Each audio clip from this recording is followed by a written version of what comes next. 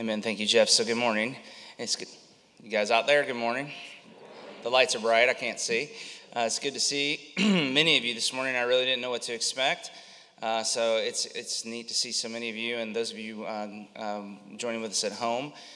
Terry and Tammy Henderson's oldest son, Nathan, was not married last night, but they've been waiting 2 years to throw a party. And so they did that last night in Atlanta. If you're wondering where a lot of the church is, about half the church is there. Jonathan and I flew in and got home at 2:30 in the morning to be here with you. So if I can be here, you can be here, and we can be here together. That's good. So we are beginning a series this morning. I say that I wanted to say, so pray for a lot of our church is going to be traveling I-75 this afternoon. So if you think of that, just be praying for the people that are coming back. And give thanks to the Lord that Terry and Tammy were able to enjoy that with Nathan and Catherine, because that's a big deal. So we had a great weekend, but it's good to be back and be with you. This morning, we are beginning a new sermon series that will last for the entire summer until the beginning of school about crucial spiritual habits. And it's going to be more of a topical series, and so we're going to look from different places. And this morning, we're going to begin our travels through the scriptures talking about habits in the book of Hebrews. So if you have a Bible, you want to turn there. We're going to read a short passage from Hebrews chapter 3, and then skip down to Hebrews chapter 10, because the themes in both those places are very similar. If you don't have a Bible, don't worry. It's printed for you in your worship folder. It'll also be on the screen behind me and on your screen at home as we read together. These are heavy words, so prepare your heart even now. Holy Spirit, come and speak to us, we pray, as we read. Take care, brothers, lest there be in any of you an evil, unbelieving heart, leading you to fall away from the living God. But exhort one another every day, as long as it's called today, that none of you may be hardened by the deceitfulness of sin. For we have come to share in Christ, if indeed we hold our original confidence firm to the end. And then from Hebrews 10, therefore, brothers, since we have confidence to enter the holy places by the blood of Jesus, by the new and living way that he opened up for us through the curtain, that is, through his flesh, and since we have a great high priest over the house of God, let us draw near with a true heart and full assurance of faith, with our hearts sprinkled clean from an evil conscience, our bodies washed with pure water. Let us hold fast the confession of our hope without wavering, for he who promised is faithful. And let us consider how to stir up one another to love and good works, not neglecting to meet together, as is the habit of some, but encouraging one another, and all the more as you see the day drawing near. This is the word of the Lord. So why do this? Why take time to do this series? Well, this past year and a half has created enormous disruption. It has enormously disrupted our daily and weekly routines and rhythms. I've heard from so many people about that, and I've experienced it myself. I heard one story in particular that really just got me, about a pastor, a man who's well-known, pastors one of the largest churches in the country, and he was talking about how for 27 years, 5 days a week, he had gone and worked out with this same friend. So think about that, 27 years, 5 days a week. How ingrained do you think that was in him? And he was reflecting, he was saying, and then the pandemic hit, and he was committed to continue to work out, so he bought home gym equipment so he could keep doing that, but then he realized that as the restrictions began to lift, he didn't go back. He stuck with his new habit, and he was just saying, and now that friendship, I saw this guy 5 times a week for 27 years, and now we barely talk anymore. And if something that ingrained in somebody's life can be so significantly disrupted, then we should be aware of the danger and the opportunity, but the danger of how the pandemic might have kicked us out of crucial habits.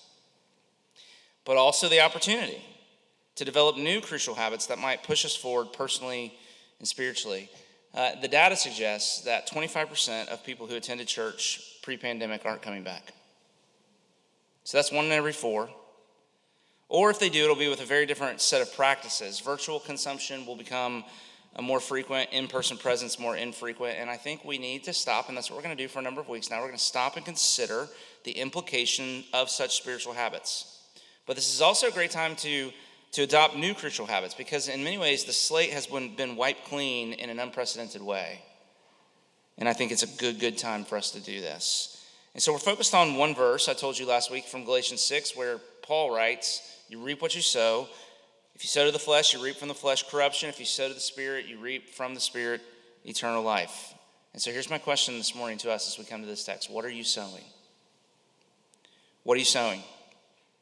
There's a saying in business and organizational leadership: every system is perfectly designed to get the results it gets. Every system is perfectly designed to get the results that it gets. Now, you can apply that personally and spiritually. If you're worried about something that's happening in your life right now, or if the future feels super scary to you, or if you look back and you're full of regret about decisions that you've made in the past, then you address whichever of those might be the case. You address it by looking at the way the system of your life is designed, because your life is perfectly designed to get the results that you're getting. And so if you want different results, you need to design a new system. You need new habits, personal habits. But here's the thing: in Christianity, you practice personal habits, not all by yourself. You practice personal habits in community with other people. And that's what this text in Hebrews chapter 10 is about. So come to the text with me. In Hebrews 10, there are three imperatives in verses 22, 23, and 24, one in each verse. Three words where the writer here gives us something to do. He tells us this should be a part of your life. Three things he tells us should be a regular part of our routine and rhythm. And all three of them, if you notice there, all three in verses 21, 22, 23, and 24, all three are first person plural. In other words, they are things God intends that we do together, not as separate individuals. And so the very first lesson is this: if you sow the seeds of a purely individualistic, consumeristic Christianity, then you will reap a spiritual life without the appropriate depth. We need new personal habits, but we also need new habits of community too. And that's what this text is about. And so I want you to see, we're just going to take each of those imperatives in verse 22, 23, and 24 and talk about them. And as we do so, you're going to see these three things. We're going to talk about in verse 22, where he tells us to draw near, that we see the aim of the spiritual habits. In verse 23, where he tells us to hold fast, we see the need for spiritual habits. And then in verse 24, where he says, stir up, we see the environment for the spiritual habits. And each of those is critical as we talk about this morning. So let's walk through the text together along those lines. Okay, first, let's look at the aim of the spiritual habits. And it's, as I said, there in that first imperative in verse 22. So read the verse with me again. He says, let us draw near to God with a true heart in full assurance of faith. Now, draw near is a compound word which means to approach or to come before, to present yourself. It describes worship. It describes a person coming before the royal court, the royal throne, to present themselves to the king. And so the aim, the goal of the spiritual habits, as we talk about them this summer, is a life of intimacy and communion with God. And in your life with God, your approach matters. How you draw near to him matters significantly. Jesus told a story in the Gospel of Luke about two men with two fundamentally different approaches to God. The first man was a Pharisee, and he drew near to God in worship on the basis of his moral exceptionalism. Do you remember that? He said, I thank you that I am not like everybody else. I deserve to be here. The second man was a tax collector. He was a moral failure, and he drew near to God on the basis of God's mercy because he had no moral exceptionalism in himself. He beat his breast and wouldn't even lift his eyes to heaven. And Jesus' lesson is clear. He says that it was the tax collector and not the Pharisee that got it right.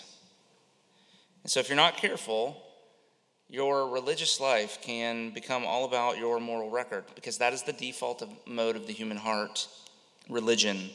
You draw near, you approach, you come to God bearing the gifts that you're bringing. You make sacrifice, right? You bring the sacrifices, and the God that you're worshiping is pleased by your sacrifice, and he accepts you. But Christianity is not religion, it's gospel. It's good news of God's grace to you in Jesus. And grace means that you are accepted before you come. that you're loved before you offer anything to God in return, that your relationship with him has nothing to do with your performance. And so you can come. It says here, see what it says. It says you and I, if we've put our faith in Jesus, we can come right into the Holy of Holies, right into the very presence of God, verse 19, with confidence, with a good conscience. Verse 22, a heart full assurance of faith, heart sprinkled clean from an evil conscience. Now that's a theme in this letter that's really important. But to come into the presence of God is a scary thing. In the Old Testament, what's being described here only happened one time a year, and only the high priest, only he was allowed into the Holy of Holies, and only on a very special day, and only after an elaborate ceremony of washings and sacrifices and getting everything ready. But Hebrews says it's not like that anymore. Hebrews says we can come right in. The door's open, it's unlocked. We can come in and make ourselves at home. We can come as people who've been assured of God's disposition towards us and know that there's nothing to be afraid of, that there's nothing that can condemn us. Now, that doesn't happen in religion. You might come, but you can't come with confidence because you can never really know where you stand. That's the problem. The problem with religion, Richard Lovelace said, is that it can't satisfy the conscience. So what it does is it produces people who are outwardly put together, but inside they're full of insecurity and fear when it comes to their standing with God. It's the opposite of the description of the heart sprinkled clean there in verse 22. Here's what I want you to see, though. But God wants us bold. Not hiding in the shadows, but stepping into his light without fear. In verses 19 through 21, before you get to the imperative there in verse 22, verses 19 through 21 give us the theology that makes that imperative possible. It gives us all the theology behind the imperative. Now, it's a summary, those 3 verses, of the argument of the entire letter, all that he's been saying from the very beginning. And here's basically what he means. So the basis of our confidence is not that God is soft on sin. Not at all. We could never come on our own. There's nothing in us that could merit such access. We stand condemned because of our sins. We know this. But the confidence doesn't come from cleaning up all of the mess either. It's not a matter of proving that you're right or performing all of the right ceremonies and sacrifices and so forth. It says very clearly here, verses 19 and 20, if you look, we have confidence to enter the holy place by the blood of Jesus, by the new and living way that he opened for us through the curtain that is through his flesh. Now, there's a lot of theology there. There's a lot in those verses. But we can draw near to God. We can go through the curtain and into the very Holy of Holies because, and only because, Jesus has gone ahead of us. And you know this imagery here, right? In the temple, in the Old Testament, in the temple there was a curtain. The Holy of Holies, where God's presence dwelt, was separated by a thick curtain from the rest of the temple complex, and that curtain was a boundary. It was a reminder of our exile. It was a reminder of our separation from God. But here, the Hebrews writer says that the curtain has another application. It didn't just keep people out, it is also the way in. And so in that sense, here's the point he makes. It points to Jesus' body, which was ripped and torn on the cross for our sins. His blood was shed as a payment for your sins and my sins. And the moment that he breathed his last, there was a great earthquake, the Gospels tell us, and the curtain in the temple was torn in two from the top to the bottom, just like his body. And so in dying, he has made a way for us to come in after him. His death upon the cross opened a way for us to confidently come, fully assured that we are loved and accepted by God. And that's good news. And so the aim of the spiritual habits is to begin to cultivate a life of drawing near to God with confidence. And one of the marks of a person who has believed the gospel, I want to say this, one of the marks of the person who has believed the gospel is that going to God feels like going home. Do you know what I mean by that? Do you remember what it feels like to go home? But that takes some practice, which is where the habits come in. So secondly, not only do we see the aim of the habits, but we see the need for the habits. And you see this in the second imperative in verse 23. So verse 22 says, draw near to God. And then verse 23 goes on to say, let us hold fast to the confession of our hope without wavering, which echoes Hebrews chapter 3, verse 6. We have to hold fast our confidence.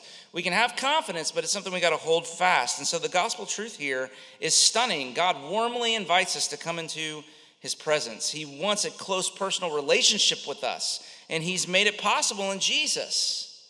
I mean, you can be confident in his love and his welcome of you, but you've got to hold fast. You got to hold it fast. Because naturally we drift away from confidence with God. That's Hebrews 2, verse 1. This is the problem with these people. That's what he's writing about. They've begun to drift.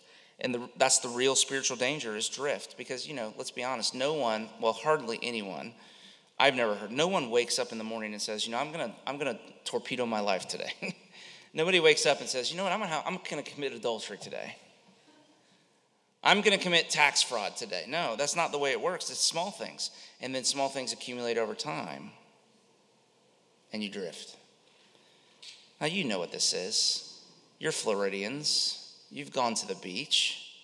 You go to the beach and you go out into the water. You go straight out from your umbrella and your chairs and you start swimming around and playing around in the water. But before you know it, you look up and what's happened? You're way down the beach. What happened? You drifted.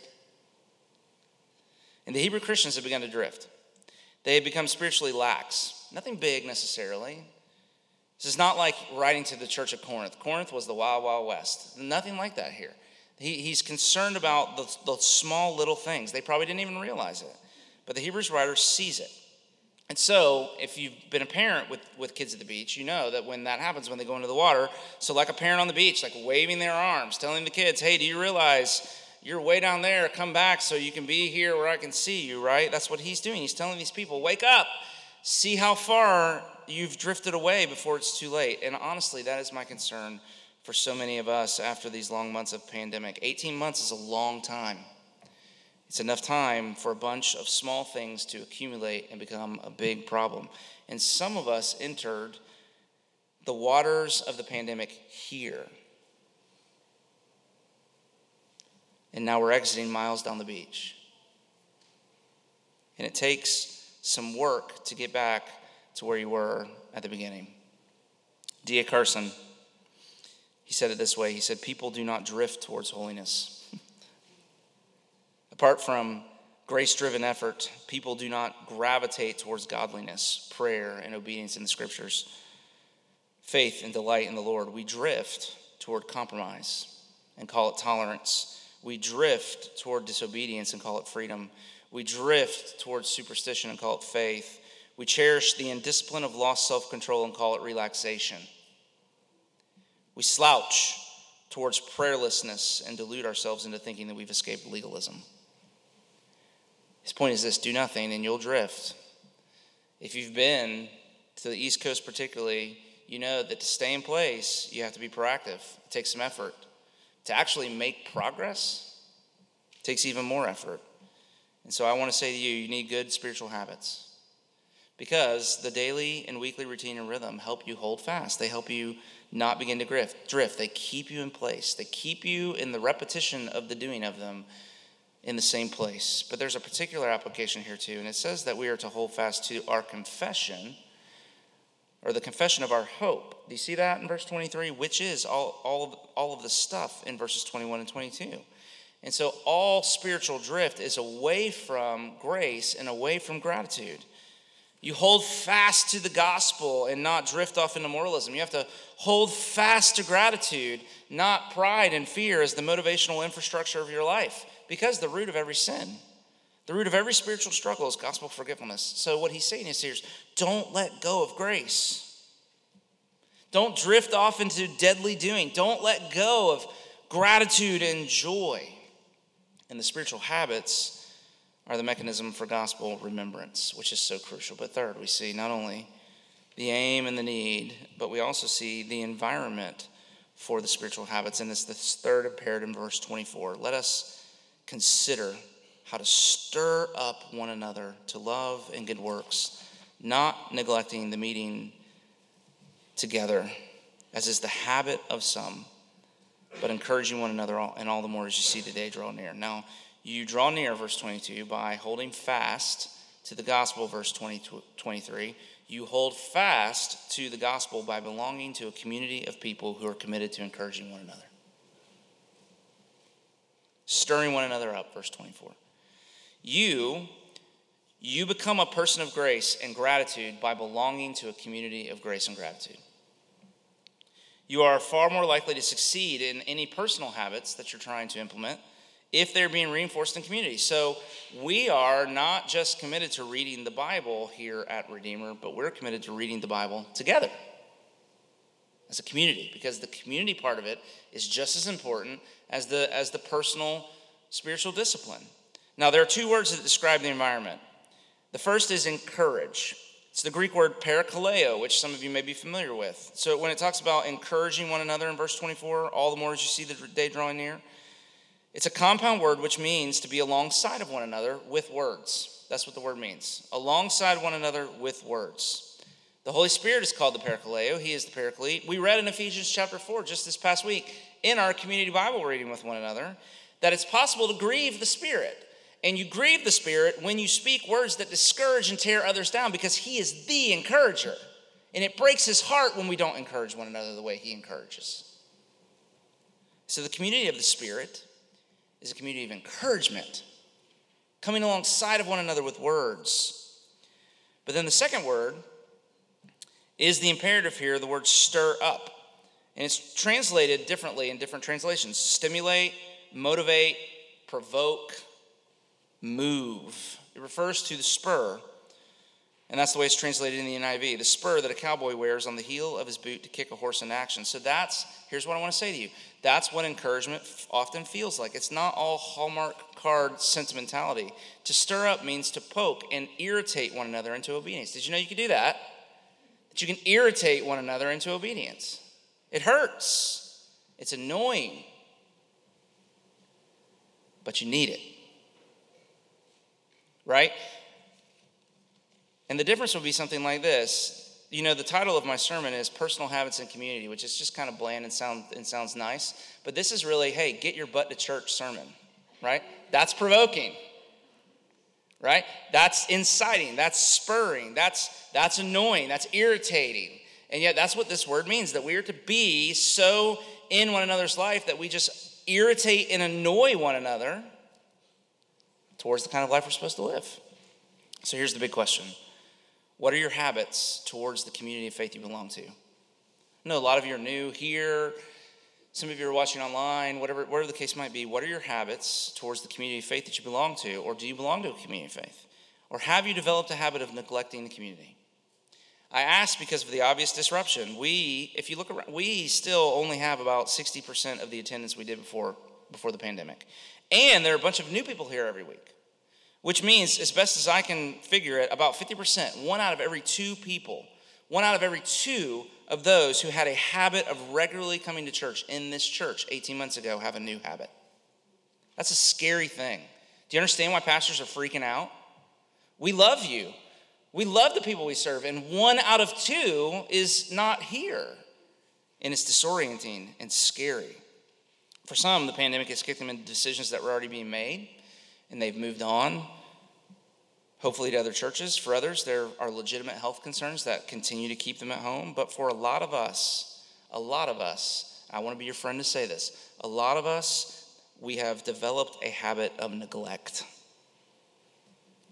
Neglect of spiritual things, but neglect of being gathered with the body too. Tom Rainer has data that suggests that this isn't going to change, that this habit is going to continue, that the new norm will be something like once a month attendance in churches because people have been pushed into significant habits of neglect. And so if you're neglecting the regular gathering of the church, not just on Sundays, but in community groups, just in informal ways, other kinds of groups, I want to hear you, if you're neglecting that, if you're neglecting the gathering, it's a sign that you're neglecting the rest of your spiritual life. Because there is no progress spiritually outside of the community. Spiritual maturity is a team sport. And so to adopt, and I'm not usually really hard, but I'm going to be hard for just about a minute here. Can you handle it? You okay? Can I provoke? Can I kick you with my spur on the end of my boot for a minute? Let me say this. To adopt such a posture towards being in person with the rest of the church is both arrogant and it's selfish. It's arrogant because you won't make it without a community of encouragement. And so, if you think you can, it shows that you're out of touch with reality. Sin is deceitful. It says here. Do you see that in Hebrews chapter 3? Sin is deceitful. In other words, the things that you are aware of are not the things that are killing you. The things that are really killing you are the things that you can't see. But the good news is you can't see them, but others can. And you need, it says there, other people to be pointing you to your sin. You need to be inviting the critical feedback of other people, what he refers to as exhortation there. Otherwise, you'll develop what the Hebrews writer calls an evil, unbelieving heart, a hardened heart. Sin deceives and it hardens. And the preventative to all of that undoing of the spiritual things in your life, the preventative is to be stirred up by daily encouragement from others. But if you're arrogant enough to think that you don't need other people to help you in your fight with sin, you're deceived. Let me be your friend and tell you that. You've already lost. Sin's already won. It's not just arrogant, it's also selfish because it's arrogant because you won't make it without a community of encouragement. But it's selfish because there are people in the community who won't make it without you encouraging them. The text says don't neglect, encourage. And so if you neglect in being, remember parakaleo is coming alongside presence with words. And so if you neglect presence, not only will your spiritual health suffer, but it will happen to others too, because neglect and encouragement are opposites. You can't neglect and encourage, and both of them can be measured by presence. Can I just say, you can't encourage on Facebook. It has to be side by side, parakaleo, walking beside with words. Hebrews 3:13 says daily. Do you see that? Look at that. Verse 3, exhort one another. How often?